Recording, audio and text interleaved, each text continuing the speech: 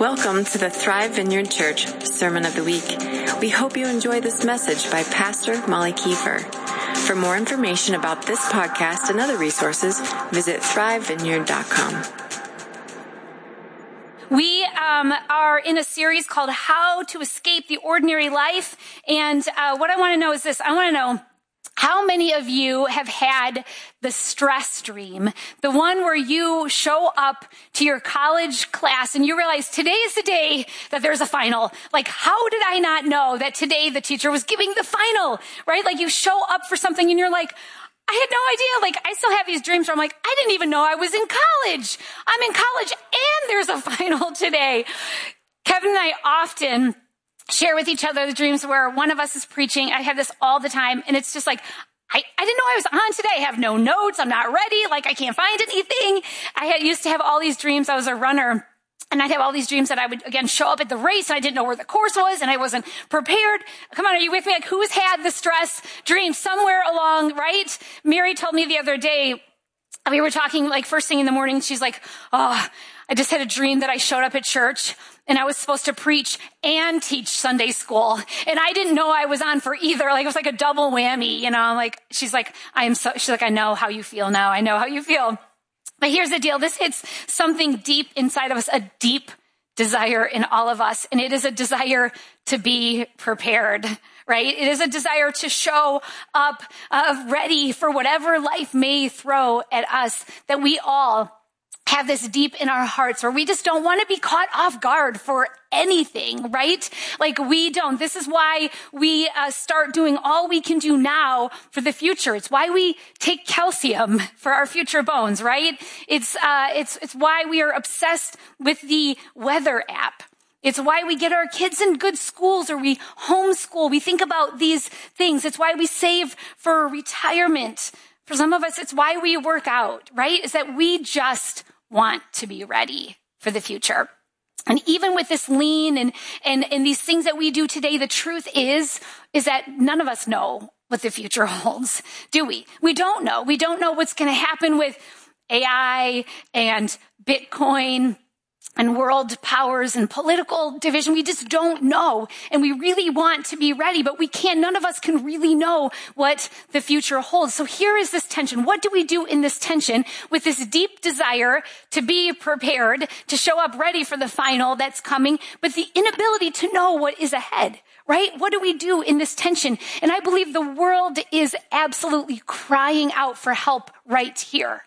So this is what I want to do today. I want us to look at what can we do? What does God provide so we can be ready for an unknown future?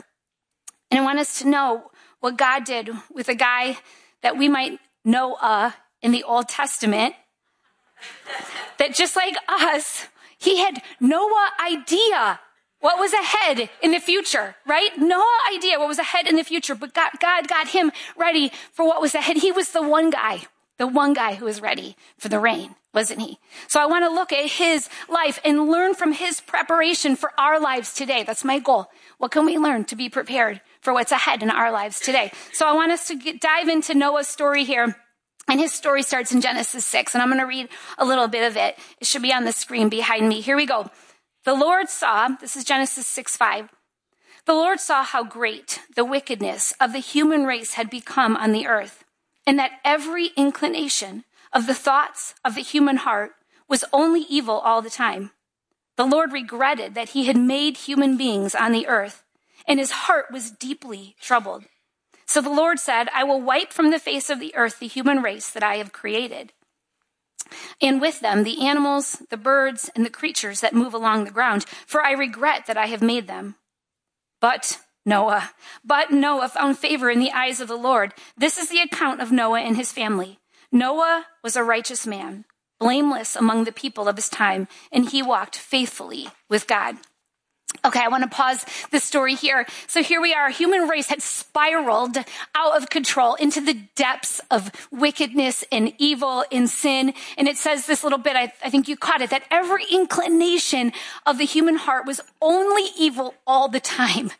Wow, that is a strong statement. There is no room for interpretation here. It was really, really bad. Evil, darkness, and humanity. And it had hit this tipping point. Now, up to this point, there had been sin, there had been evil, there had been things that had grieved God's heart. But now we hit this tipping point in history of humanity where it is so, so, so bad. And up to, and now at this moment where all humanity is just consumed in evil, God, his response is that he regretted making humans. He regretted creation. He regretted what he had breathed into the earth.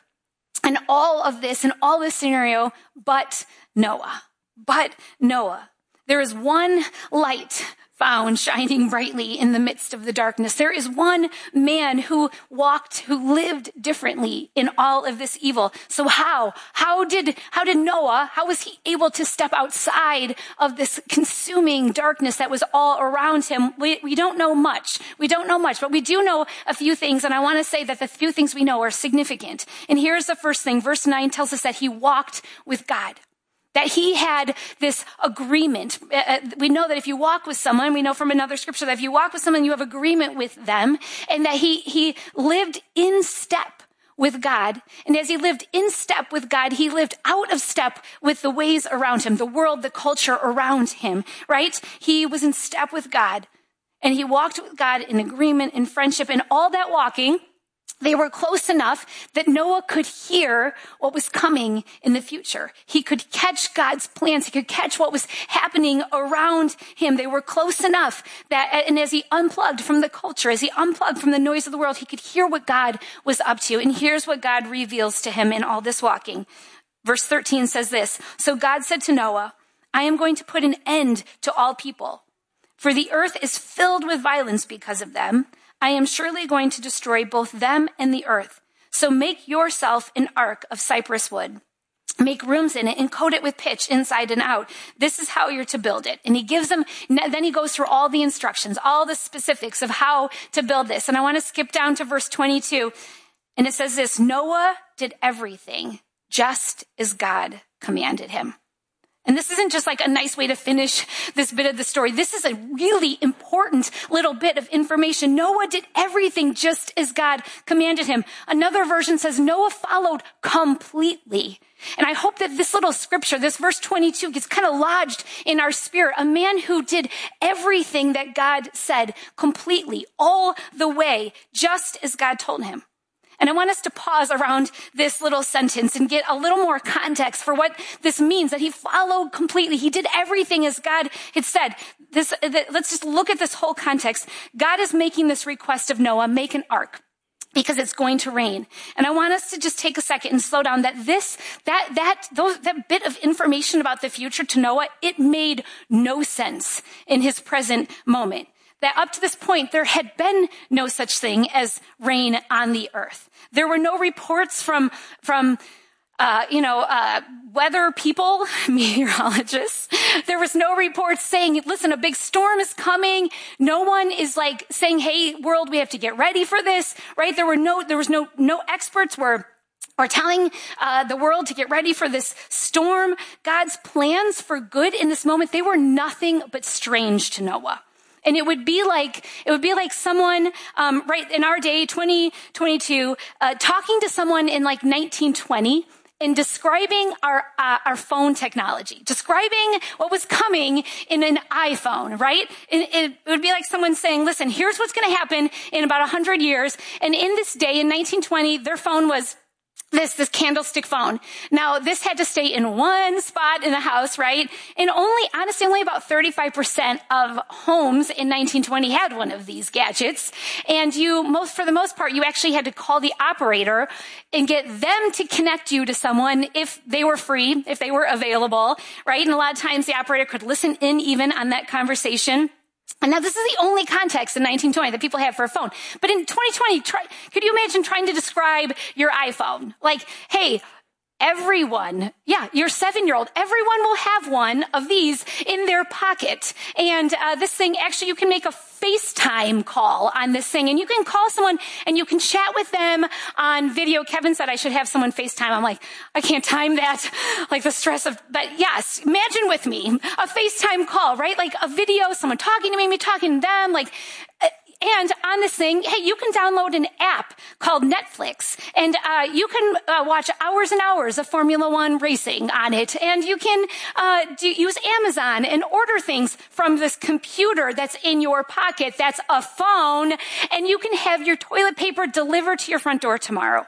Like, can you imagine trying to explain that to someone who's like, this is a phone, this is all we have, right? Well, that is about what this moment where God's talking to Noah and telling him about this rain that's coming, a flood, an ark, that you have to be ready, wiping out human race, right? It is that strange. Because in Noah's perspective, in his mindset, everything on the earth was so dry and so permanent. Right? Like nothing's going anywhere, right? Like that was what he, as he's hearing this instructions, is going through that filter. But Noah obeyed God completely. Despite that, right? Even though this concept of rain made no logical sense, Noah got to work. And I think he got to work immediately, and he got to work completely. As God said, he got his tools and he headed for the forest to start chopping down the cypress trees to get the wood. And we know from a little bit of putting things together in Genesis, a little mathing, that it was about 100 years based on the ages of some of the kids. 100 years between when God said, I want you to build this ark, and when that rain started coming. 100 years of building, 100 years of chopping down work. I mean, chopping down wood and making, planks and hammering things together. Guys, it was 100 years. And let me just tell you, this was not glorious or exciting or rewarding work. Day in and day out for 100 years. 100 years. And here's what was required of Noah to be prepared for the future that God just told him was coming. Here's what was required: obedience, day after day for a long time. Obedience, day after day. 100 years of following through without a single raindrop, guys. 100 years of effort without fulfillment. 100 years of obeying and waiting and working and building. And all the time, guys, building under blue skies, building under cloudless skies in the midst of ridicule and ire. At what point would I have dropped the tools and walked off the job? Like, based on some hard evidence from my life, I don't know. Guys, I don't know if I would have completed the ark. I don't know if I would have been completely ready for my protection and salvation for me and my family on that day. Based on, the way that I'm like, oh, maybe something over here is a little more exciting. Maybe God actually meant this instead of an ark. Maybe he meant this, right? I just wonder, would we have finished the project? Would we have followed completely like Noah did? I can see this story, and I can see how Noah, just small actions of obedience on his part, faithful actions and follow up, they add up in the end to an ark that provided salvation for not only him, but for him and his family, right? He was ready on that day. And I was thinking about this, and again, putting myself in it, I'm like, man, I know that ark, it made no sense to Noah on day one. It made no sense when he is faithfully out in that forest chopping down trees, right? It made no sense maybe 50 years in when 2 of the 4 stories were completed. And I just wonder, even as he's like loading the animals into the ark, the sloths and the porcupines, like, did it even make any sense on that day? But here's the deal, you guys. One day, when the rain started, and the rain starts covering the roofs of the house, and one day when that ark started floating, and one day when he looked out over a rainbow-filled sky, one day when it's him and his family coming off the ark, only in that day was he able to look back over his shoulder and go, God, now I get it. Now I get that what you said. Now I get that these instructions, now I get why the ark. It all makes sense now. but it couldn't in that present moment, right? It couldn't until that day that it was completed and it was fulfilled, and he could look back and say, now God, now I get it. Now I understand why these instructions. Now I understand why I had to do what you asked me to do faithfully, day in and day out, day in and day out. He understood, only looking back, why all those days of obedience, why he needed to do it that way. And here's the deal, guys. Since we, like Noah, have no idea either what the future that God sees, we have no idea the future God sees, we should have no other plan than his. That's what I'm asking of us, guys. I'm asking that we pick up this playbook that we get from Noah and we make this playbook a priority in our lives. And I want to give you two plays from this playbook that I think we need to focus in on and commit to and re-up in our day. And the first one is this, is that we need to commit to walking with God. Commit to walking with God this first. Guys, relationship first. Here's the deal. People, I think it's really hard for us to obey a God that we don't know in friendship. I think it's really hard to obey a God that we don't really know his nature. We don't really know that he is for us, that he is a God who has our good in mind, that he is a God that that operates in blessing, that he has plans for us, that he longs to gather us, that first and foremost his nature is merciful and it is kind and it overflows in goodness, that our cup actually overflows. Like, this is the approach that we take with our young adult kids. When we talk about living in the ways of God, we always come back to the fact that because he is for you, because he is a God of blessing, he puts these things in place that we live in relationship with him, and then we can follow, right? Long haul obedience is not going to work if you don't have relationship with God. That we need to let love, that first commandment is a first commandment for a reason. That we love him with our everything, and his love is everything to us. And in the context of friendship in love, then obedience, it makes a way for obedience, doesn't it? That's why Jesus was so fierce with the Pharisees, right? He was so fierce with them because they were a people who represented rules outside of relationship. He said to them, you're good on the outside, but inside your heart is far from me. I don't have your heart. They honor me with their lips. This is what he's saying about the Pharisees. But their hearts are far from me. They've withdrawn their hearts. They've withdrawn relationship. They worship me in vain. In fact, their teachings are but rules taught by men. That's not going to build into our future, is it? It's not going to get us where we need to be, where God is taking us, what he sees, the plans that he is unfolding. And so I just want to ask, where are you right now? How's your walk with God? How's your walk with him? How's your friendship with God first? Is it easier? Honestly, you just show up and like, God, just give me the checklist. I just want to know what I need to do for you. Or all along, he's like drawing, like Nathan was saying this morning in worship, he's drawing us. He just wants that time and that space with us, that time and space to talk, that time and space for friendship where his love becomes everything and our love for him becomes everything, right? How is your walk? How is your walk? Do you know him like a friend that he is to you? This is where we want to grow in awareness. This is where we really want to sow into, guys, friendship. Coming before him and saying, God, here I am. I just want to know you. Here I am for friendship. That's the first thing. And the second thing is this. We commit to walking with God. And the second thing that we do is we obey based on what God has said. We obey based on what he has said, and we obey quickly. We obey completely. We follow through totally like Noah did. He obeyed completely down to the detail.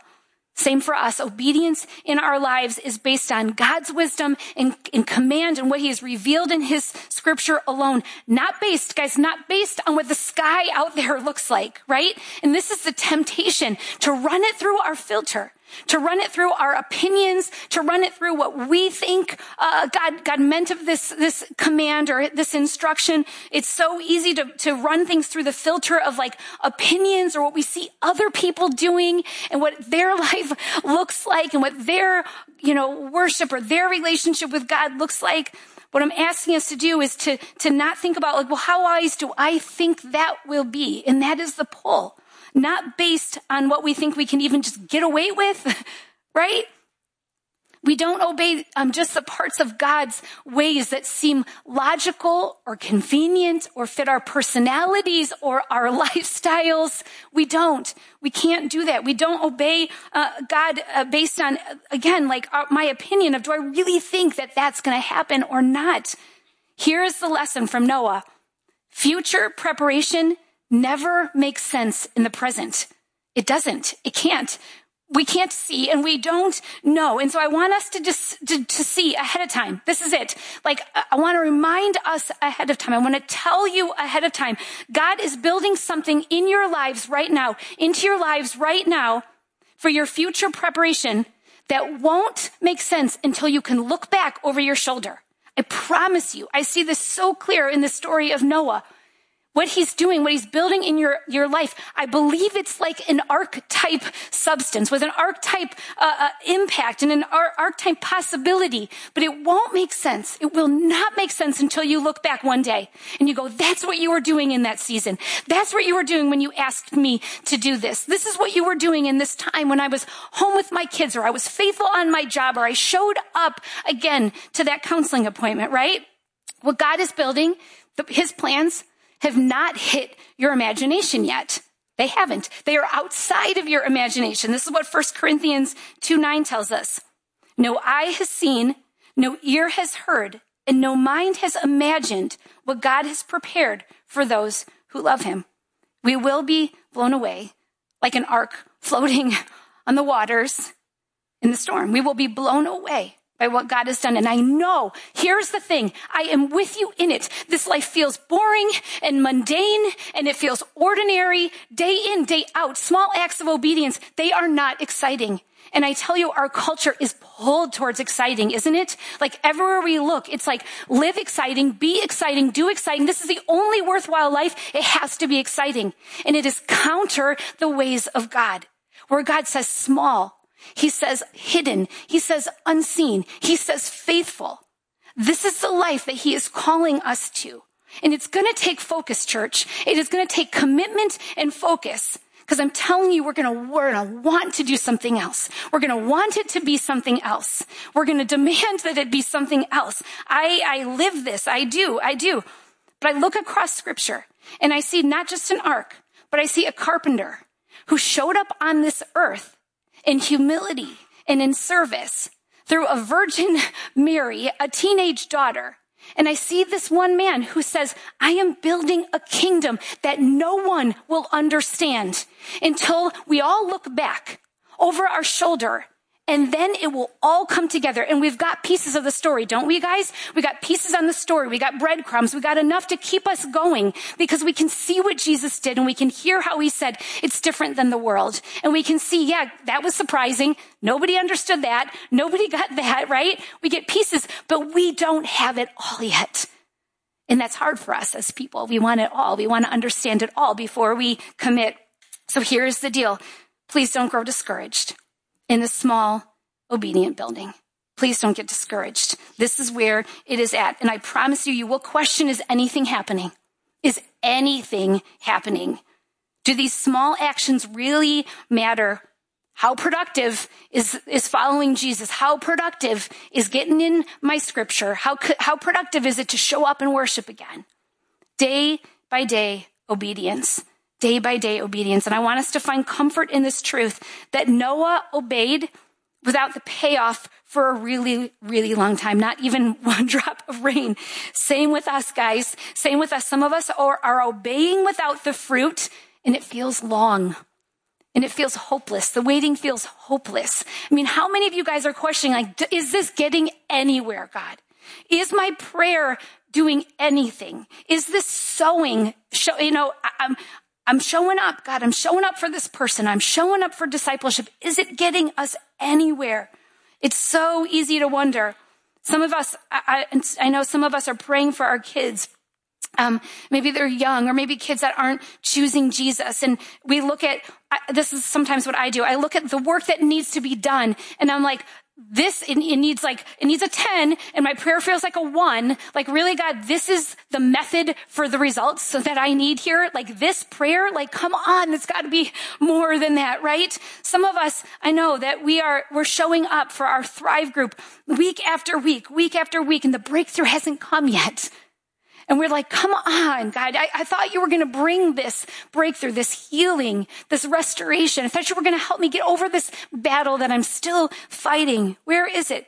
Some of us are doing God, you said, just don't stop meeting together. So I'm meeting together and we're showing up. And some of us have been making time for God. I hear this from people so often, like, I'm trying to hear, but nothing's coming, right?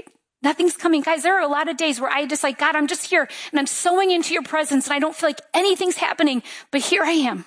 Here I am again with my open journal and my ear turned towards you. So go ahead, right? And sometimes what I get is it's like a little whisper, right? It's a little whisper, but I'm showing up because I know that these things will sow into something in the future, right?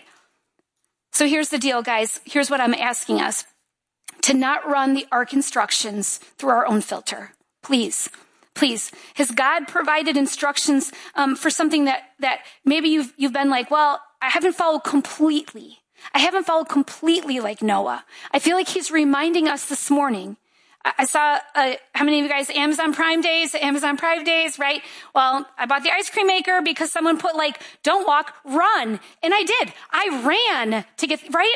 And I think this is what God is saying. I hear him saying with obedience, don't walk, run. Molly, you can do it for an ice cream maker. You can you can move quickly on that. Move quickly into prayer. Move quickly into rejoice. Move quickly into give thanks, right? Move quickly. When God says, you know what?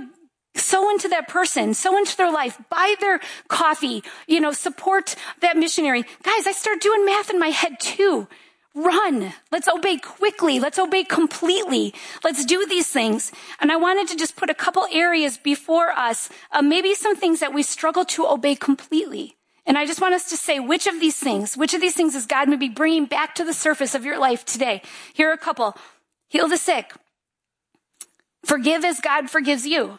How many of us I can go part of the way with that, but not all the way with this person, right?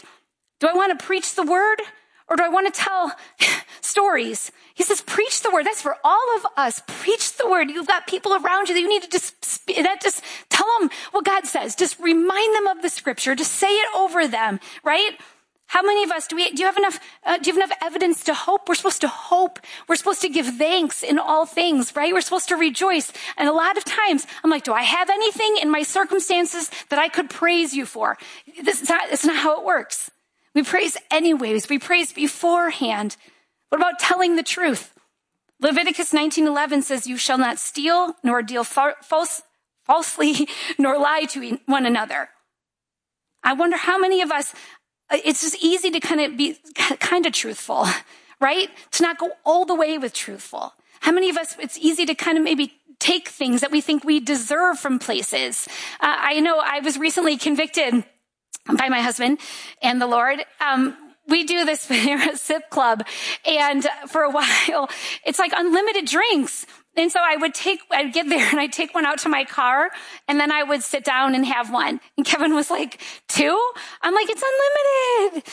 And the Lord was like, 1, Molly, don't take one and put it in your car. That's taking more than the system. I'm like, we can work this system, right? And so I felt convicted. I'm like, okay, now I just do 1. I don't take one in my car and 1 for there, right? How many of us where it's just like these things, we thought that was, okay.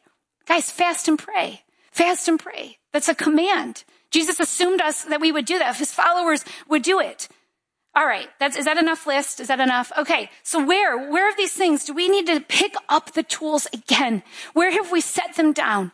Where do I need to blow some dust off the blueprints that God has given us?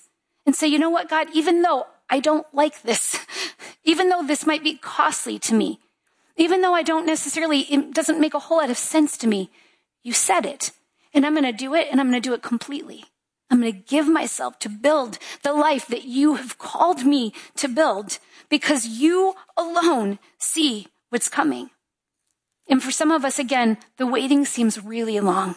It seems really long and you're beginning to question, God, are you really going to do this? Is this really going to come through? And I want to encourage you today that, listen, obedience feels long and it feels slow and it feels mundane, and I am with you in that. But can you keep on?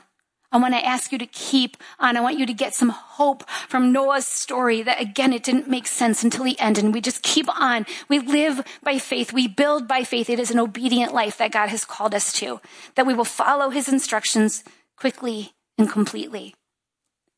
All right.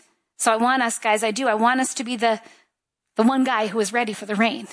We know that just like, Jesus tells us in Matthew that it was the end times when Jesus came back. It was like the days of Noah, where no one had any idea based on what was going on. People were still marrying and giving marriage. They had no idea that God was going to do what he said, right? So I want us to be ready. I want us to be a church that's ready. So why don't we stand up and I'll pray over us. All right, so why don't we just open up our hearts and our lives in surrender.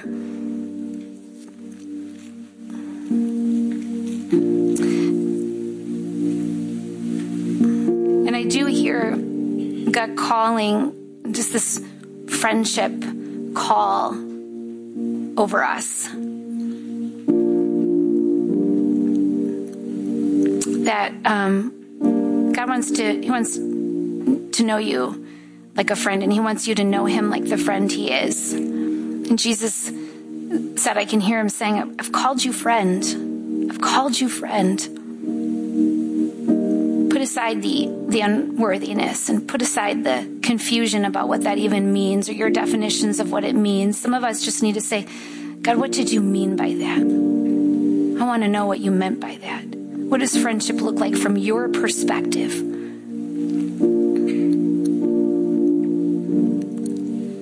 And I just sense God putting his hand on, there's just even been some like lonely places in some of our hearts. And I sense God just filling that even now, reassuring you. I just want to walk with you. He's just saying, I want to walk with you. I just want to have an ongoing conversation. I care about the details. Friends care about the details. Sometimes with friends, you just get to tell them things that are,